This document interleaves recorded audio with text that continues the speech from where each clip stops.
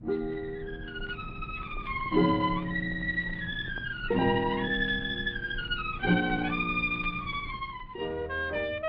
Ellenberg presents Casual Friday. Written and read by Thaddeus Ellenberg.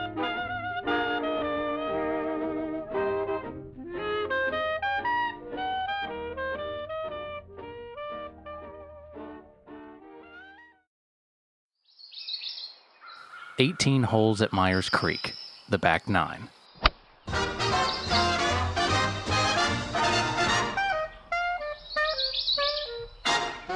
Considered the most magnificent and challenging venue in all of golf, the Myers Creek Golf Club remains the sport's most cherished and preeminent 18 holes ever constructed.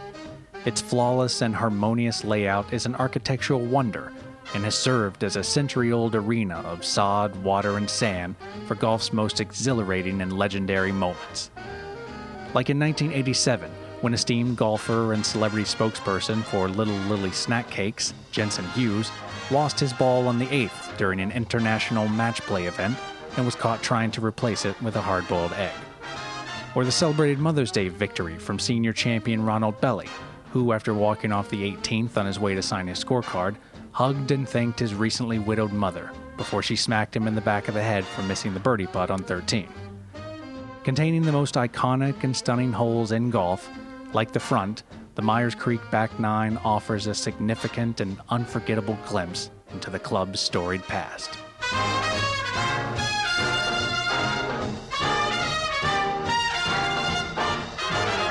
Hole number 10, Poplar Waxwing. The Back Nine at Myers Creek begins with a stunning and fairly easy dogleg left par 4. At 450 yards, the beauty of Poplar Waxwing, like its name suggests, is accentuated by massive tulip trees and a community of American songbirds with an apparent fondness for country music, but not Western. That would be silly. The serenity of this easy birdie hole is a favorite for golfers looking to grab a quick bite to eat after the turn without disrupting play. Like Crab Hill's popular crab cakes or the famous gumbo bowls at Sagegrass Dunes, Myers Creek's signature staple is an open-faced sandwich the club playfully and affectionately calls the Bird's Nest.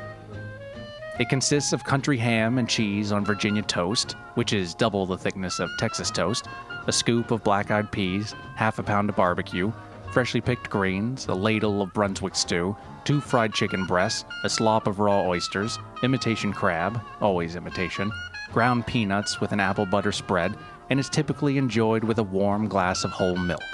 In a 2009 issue, Sports Cuisine magazine called it a true tour of Virginia, with several stops at a number of the state's historical outhouses. In all of Myers Creek history, nobody past or present has been more a fan of the Bird's Nest sandwich than actor and singer Ricardo Valdez. Regarded as one of Mexico's most important cultural icons of the past 100 years, Valdez took up golf during the dark, cocaine-fueled downswing of his career. Wealthy beyond imagination, Valdez, a man of advancing years, developed a god complex and ignored the laws of the human body.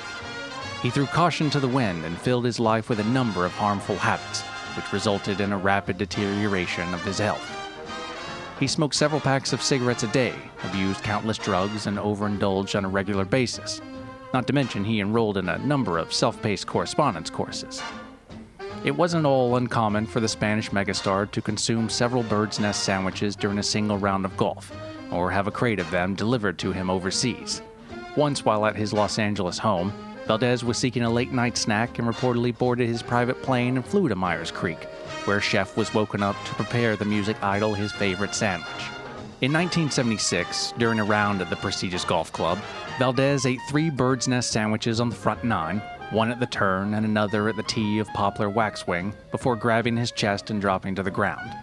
His manager jumped on the unconscious singer and started performing CPR, while the rest of Valdez's entourage dumped the vast amount of cocaine from their golf bags. To speed up the process, someone would drop a baggie onto the ground while someone else would pitch it into the woods with an 8-iron. Despite their quick thinking, they had trouble clearing the trees, so they switched to a wedge.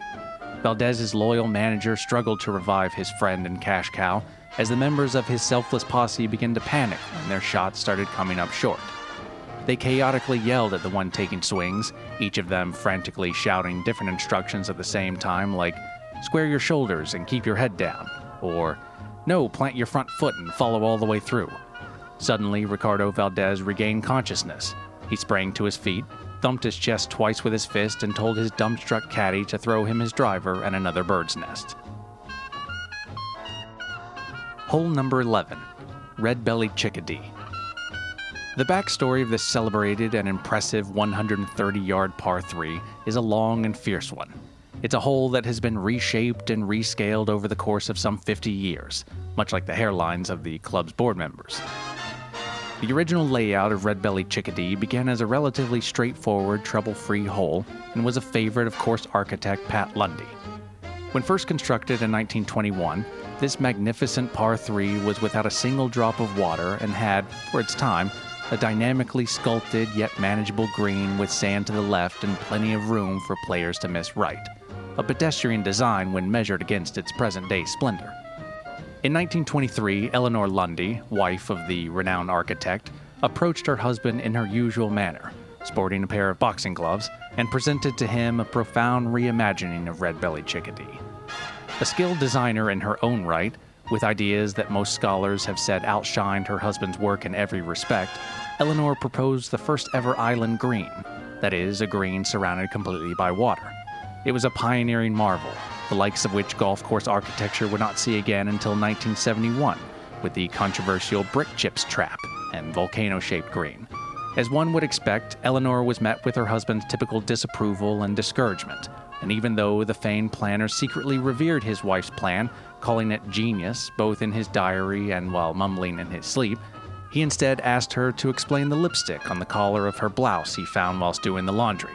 She informed him that the stain was in fact motor oil from the car he couldn't fix, and right then and there vowed to make her island green a reality. Divorce ensued, as well as a lengthy legal battle, after Pat Lundy renovated the 11th at Myers Creek into his vision of an island green. In court, Eleanor claimed ownership of the idea, while her ex-husband proved his innocence by stating the obvious differences in their designs. The original Myers Creek Island Green, built by Pat Lundy, was a foot in diameter and was particularly difficult for foursomes. Eleanor Lundy's green was 90 feet long and contained a beautiful stone and earth land bridge lined with vibrant flowers that gave players access to the green. Pat's green had no bridge and golfers were forced to swim. After countless complaints of nibbling fish and water being tracked into the clubhouse, Myers Creek exercised their contractual right and sought course consultation and renovation from a third party, single white female Eleanor Lundy. Actually, by this point in time, it was Turnblad. 2 years later, the 11th at Myers Creek was transformed into its modern-day incarnation, making it one of golf's most iconic greens. Hole number 12, Tufted Bluebird. With the intimidating 11th behind players, Tufted Bluebird is a welcome short par 4 with a wide and unbelievably forgiving fairway. As the events at Myers Creek have evolved over the years, so have the broadcasting measures taken to telecast them. In 1983, during a televised charity event, actor Peter Pratt, the man behind the beloved children's television personality Giggles the Clown, left America speechless with his colorful on-air remarks, which, by the 12th hole, had culminated into a chorus of suggestive language and four-letter words. Additionally, unaware of the newly adopted Zoom mics being used to cover the event, while on course, Pratt made numerous references to his involvement in illegal gambling, which included back-alley turtle races and betting on restaurant wait times, as well as the tournament itself, which came to light when the Saturday morning star said to his caddy with a guttural laugh, "Watch me miss this shot and make it grand." The hazardous materials and third-world working conditions involved in the manufacturing of Giggles the Clown merchandise, and his hand in the unsolved assault on Flowers the Clown, a rival network clown that was whomped to within an inch of his life with rubber bladders by several masked assailants in a tiny car. Pratt was even filmed and recorded on his mobile phone, waiting to take his approach shot, placing an order for an escort and a large cheese with anchovies. It should also be noted that this was the first time in live broadcasting history that a public figure admitted to liking anchovies. After walking off the green, Pratt was handcuffed and arrested and allowed to make a single phone call, at which point he asked the detectives for the station's address so he could call the escort service and edit his delivery. Hole number 13, Snowy Nuthatch. Not only the shortest par 5 on the course, but one of the shortest on tour, Snowy Nuthatch is a perfect eagle opportunity for golfers before they tackle the challenging perch and its daunting 1,000-yard climb up the mountain. At a mere 470 yards, with a severe dogleg left and a clearable tree line, allowing golfers to either cut the corner and go for the green, or concede the hole to their friends and pay up by sucking the dirt off of a worm, Snowy Nuthatch was the site of a golfing rarity, the inconceivable condor or triple eagle. Only 2 other times in the history of golf has someone made an ace on a par 5. The first took place in 1921 at the Shoreline Golf Club in Santa Barbara by silent film actor Sidney Ford. The popular actor waited for the perfect moment to share his achievement, which arose during his annual estate bash, seconds after his guest decided to relocate to a rival co-star's posh shindig down the street. The second happened in 1946 at the Aberdeen Golf Links by a senior member of British Parliament while in the company of his mistress. Unfortunately, when asked by the press about his miraculous shot, the prominent Viscount indicated that a mistake had been made since he didn't play golf that day and instead took his wife on a romantic drive through the countryside. The Myers Creek Condor occurred in 1993 during a foolish round among college buddies in the midst of Hurricane Emily, and was achieved in gale-force winds with a sluggish 5-iron. Golfer Aaron Quinn pulled off the impossible when his drunken friends bet him $50 he couldn't land his drive in the fairway while blindfolded. Quinn was up to the task, and even after a number of beers himself, 14 and a half to be exact, as well as a quart of paint thinner, the determined amateur still had the state of mind to choose a club he knew he could hit straight, but sadly was lacking enough sense to line up his shot correctly. Instead, the ripped golfer aimed his shot roughly 40 degrees off his intended target and inadvertently cut the corner and took on the flagstick. Thanks to the otherwise crippling winds, Quinn's ball carried the gap and soared out of sight. When the foursome approached the green, they looked up and down for their friend's drive until someone jokingly checked the cup. To their astonishment, there was Quinn's ball with his custom middle finger marking staring back at them. Quinn had executed the rarest event in golf, and was not only too drunk to remember it the next day, but also had to cough up $50. Hole number 14, Hooded Vulture. This grueling uphill par 4 is the first in a historical and emblematic 3-hole series known throughout the world and quite possibly beyond, say past the Milky Way in a galaxy with a cookie center, as the Perch. Considered hallowed ground for golfers and sports enthusiasts alike, there is no greater symbol of golf prestige than the Perch's 2-hole push up the imposing Myers Mountain and its subsequent 16th par 3 summit. With a tee to green elevation change of 200 feet stretching up the hill, the side of this taxing hole has a haunting and spooky past. In 1878, long before Hooded Vulture and the development of the Myers Creek Golf Club, even before the area's flourishing bird sanctuary, legend has it a distraught and lovesick schoolteacher threw herself off the mountain. Wouldn't it be funny if she was a school-sick love teacher? As legend grew, so did the rumored sightings of her ghost. Over the years, witnesses have reported seeing a striking young female in period clothing emanating a soft glow while walking the nearby grounds. Some have reported seeing her wiping down a missing chalkboard or doing cartwheels amidst the trees during the opening weeks of summer vacation. In 1932, while enjoying a game of twilight golf, ill-famed and faded Chicago gangster Jimmy Marbles, aka Dear Aggie, a joke literally ahead of its time, claimed he not only observed the star-crossed spirit, but said he engaged with her in a delightful 2-hour conversation. Jimmy Marbles was called Marbles because of his gravelly speech impediment, which he alleged the charismatic specter corrected after a series of weekly tutoring sessions held around nightfall or the witching hour or whatever was good for her.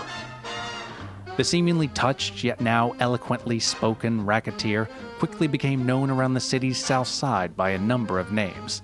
There was Jimmy, no longer Marbles, Jimmy the Ghost Whisperer, Teacher's Pet, Jimmy Bullets Don't Pass Through Me Marbles, Fruitcake Jimmy. This was a name that was mistakenly in reference to another Chicago area Jimmy, who at the time was running around town swiping baked goods from store windows and leaving a calling card in the form of scattered crumbs. Ectoplasm Jimmy, Jimmy Yes But What About Your Short Game, and most notably, the Merchant of Intoxicating Spirits. Hole number 15, Black-Shouldered Hawk.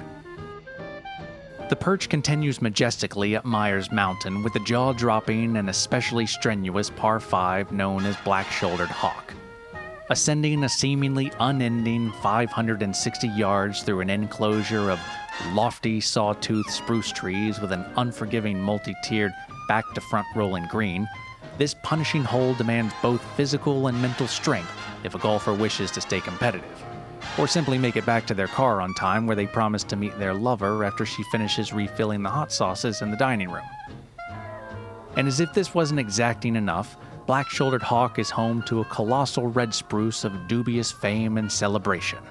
Given the name Pike's Tree in 1962 by eminent sports writer Atticus Hale, after the illustrious film director Samuel Pike, this maddening Picea rubens was seated on the edge of the left side of the 15th fairway and has been growing infamously at a 20-degree angle for nearly a century, making it an absolute headache for any right-hander with a go-to left-to-right shaped shot.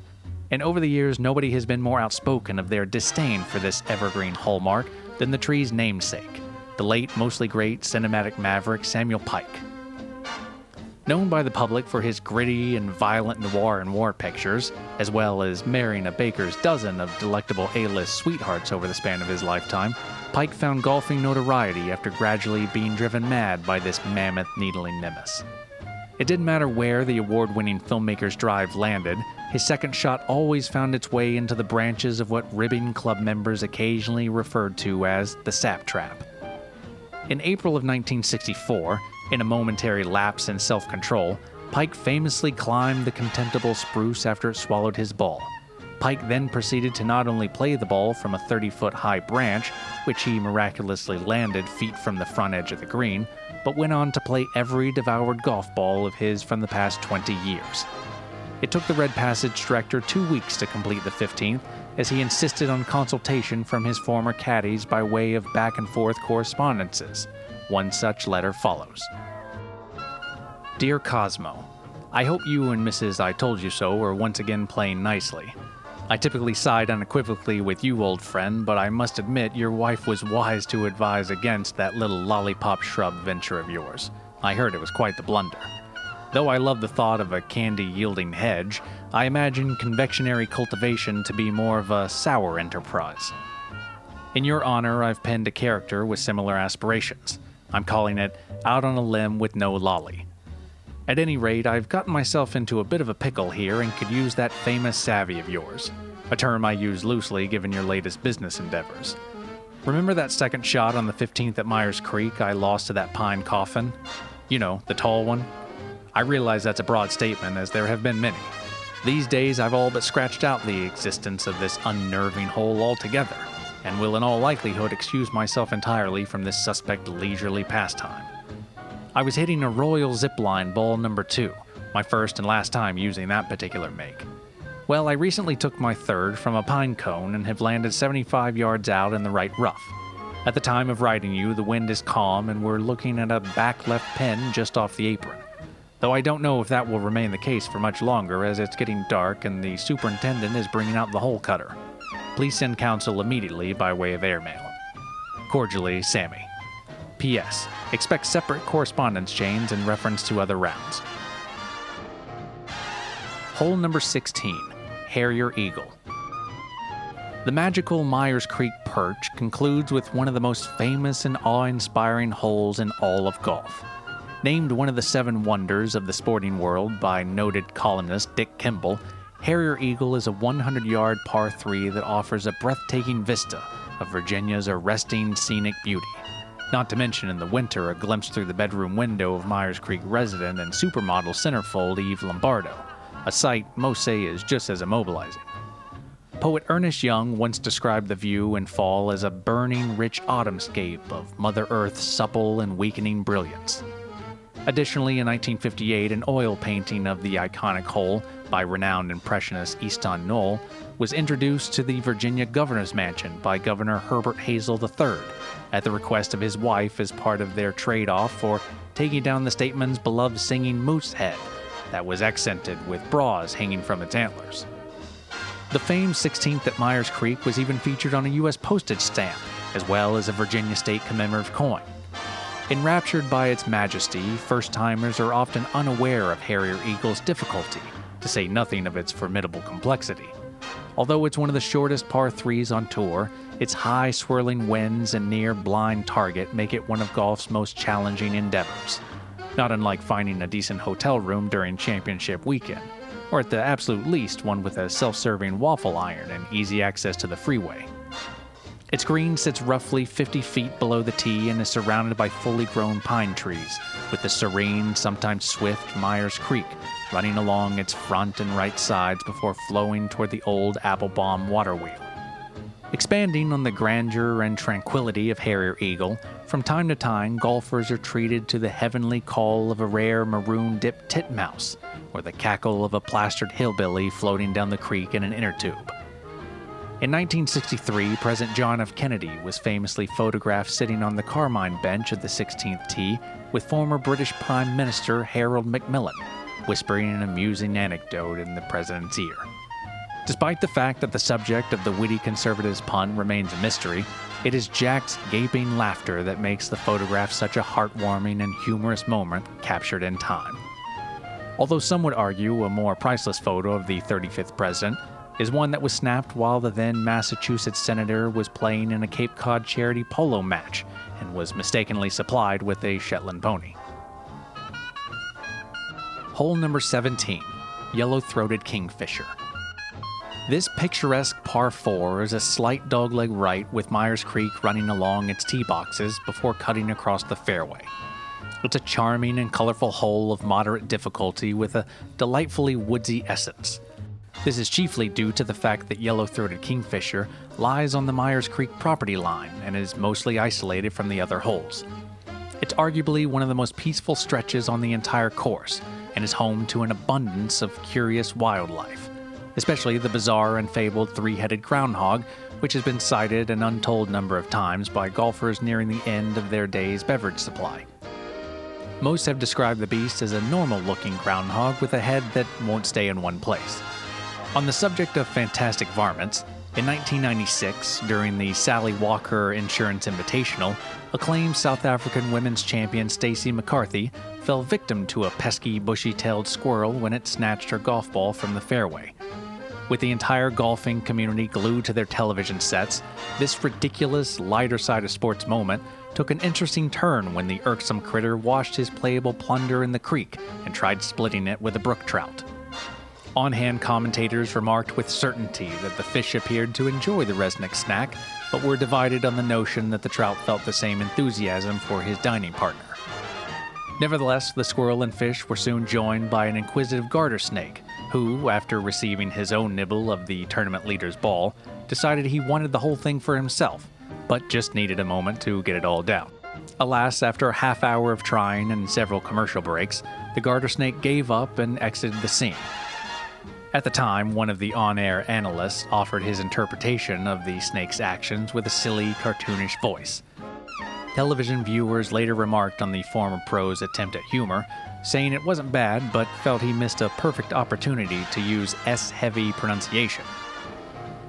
All the same, the squirrel and fish finished their seemingly tasty treat entirely by themselves, and afterward went their separate ways without even exchanging numbers. Shortly after, McCarthy called over a tournament official to get a ruling on the matter. The official turned to the defending champion and informed her that Rule 18.1, Article C, states that if a player's ball is moved, stolen, or eaten by an outside agency, not including caddies, the same ball or a different ball must be replaced at the point in which it was manipulated, unless said ball was consumed by two or more agencies, in which case the agencies in question are protected under the United States Fish and Wildlife Service and are entitled to ownership of that ball. Consequently, with respect to the Department of the Interior, Title 50, Part 14L of the Code of Federal Regulations, under the heading Finders Keepers, states that any foreign force willingly introduced into an organism's habitat that is then collectively adopted by the ruling majority of that habitat is thus the property of said community and therefore subject to a vote. After the tournament resumed play, Stacey McCarthy was penalized a stroke for the lost ball and forced to pay a $5,000 fine to the federal government. Hole number 18, Marigold Hummingbird. 18 holes at Myers Creek concludes with a thrilling 370-yard, slightly uphill par 4 fondly dubbed Marigold Hummingbird. With a grand view of the clubhouse and the iconic Pinkerton Bridge, as well as the highly ornate and greatly adored Myers Creek Bird Hotel situated behind the 18th green, there remains no greater stage in golf for a Sunday afternoon tournament finish. Whether it's a final hole grind or a leisurely walk to victory several shots ahead of the rest of the field, while gesturing tastefully with an outstretched tongue and a thumb to the nose and a waggle of the fingers, Marigold Hummingbird is the picture-perfect ending to not only the most revered course ever constructed, but also the sport's most prestigious and sought-after title, the Myers Creek Champions Tournament. Comprised of 100 years of unrivaled tournament history, which includes the savage 1949 18th hole golf club swordplay between final pairing Irwin Fielding and William M. Fisk after a caddy comment regarding Fielding's toupee when it blew off the former champion's head and was mistaken for his divot, the winner of the annual Champions Tournament is awarded the club's highly coveted seersucker jacket. Originally made from fleece and wool in 1922 by popular Italian designer Tullio Bianchi, this far from fashionable green and white trophy is without question the sport's highest achievement, and as a result has been known to cause the most composed of athletes to blubber for joy and rethink most of their current love affairs. Made of a polyester blend in 1975, with the Myers Creek logo handcrafted to the breast pocket, and a coupon for a 2-for-1 steak dinner in the inside pocket, the famous blazer is custom fitted, tailored specifically for the victor. In 1976, after winning the 51st Annual Champions Tournament, golfer Willie Popwell found himself on the unfortunate end of a club faux pas after a disastrous interpretation of yards and centimeters. With television cameras broadcasting and thousands of spectators gathered at the 18th green under the Bird Hotel, the trophy ceremony and much-anticipated jacket presentation reached its rousing yet questionable pinnacle when Chairman Nelson Roloff Jr. presented to the newly crowned champion an 11-inch long green and white striped blazer. Swept up in the pageantry, the unknowing chairman, with a big smile for the cameras, spent a half hour trying to fit Popwell with a doll-sized jacket before sliding over the champion's hand like a puppet. With a fusillade of camera flashes and rapid-firing shutters, Popwell, with his raised blazer that was all but missing a set of googly eyes and yellow yarn for hair, struck a triumphant pose as he lifted the Champions Tournament cup. Photos of the touching moment were featured on the front pages of practically every Monday morning newspaper and national sports journal, as well as the cover of several major craft and hobby periodicals, including the Puppet Glossy and Tiny Tailor's Monthly.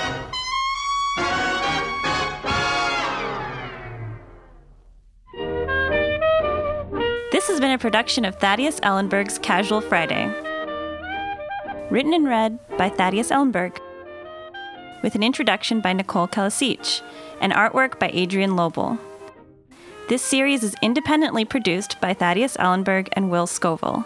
To find more episodes and information, visit our website at casualfridaypodcast.org or email us at contact.casualfriday@gmail.com.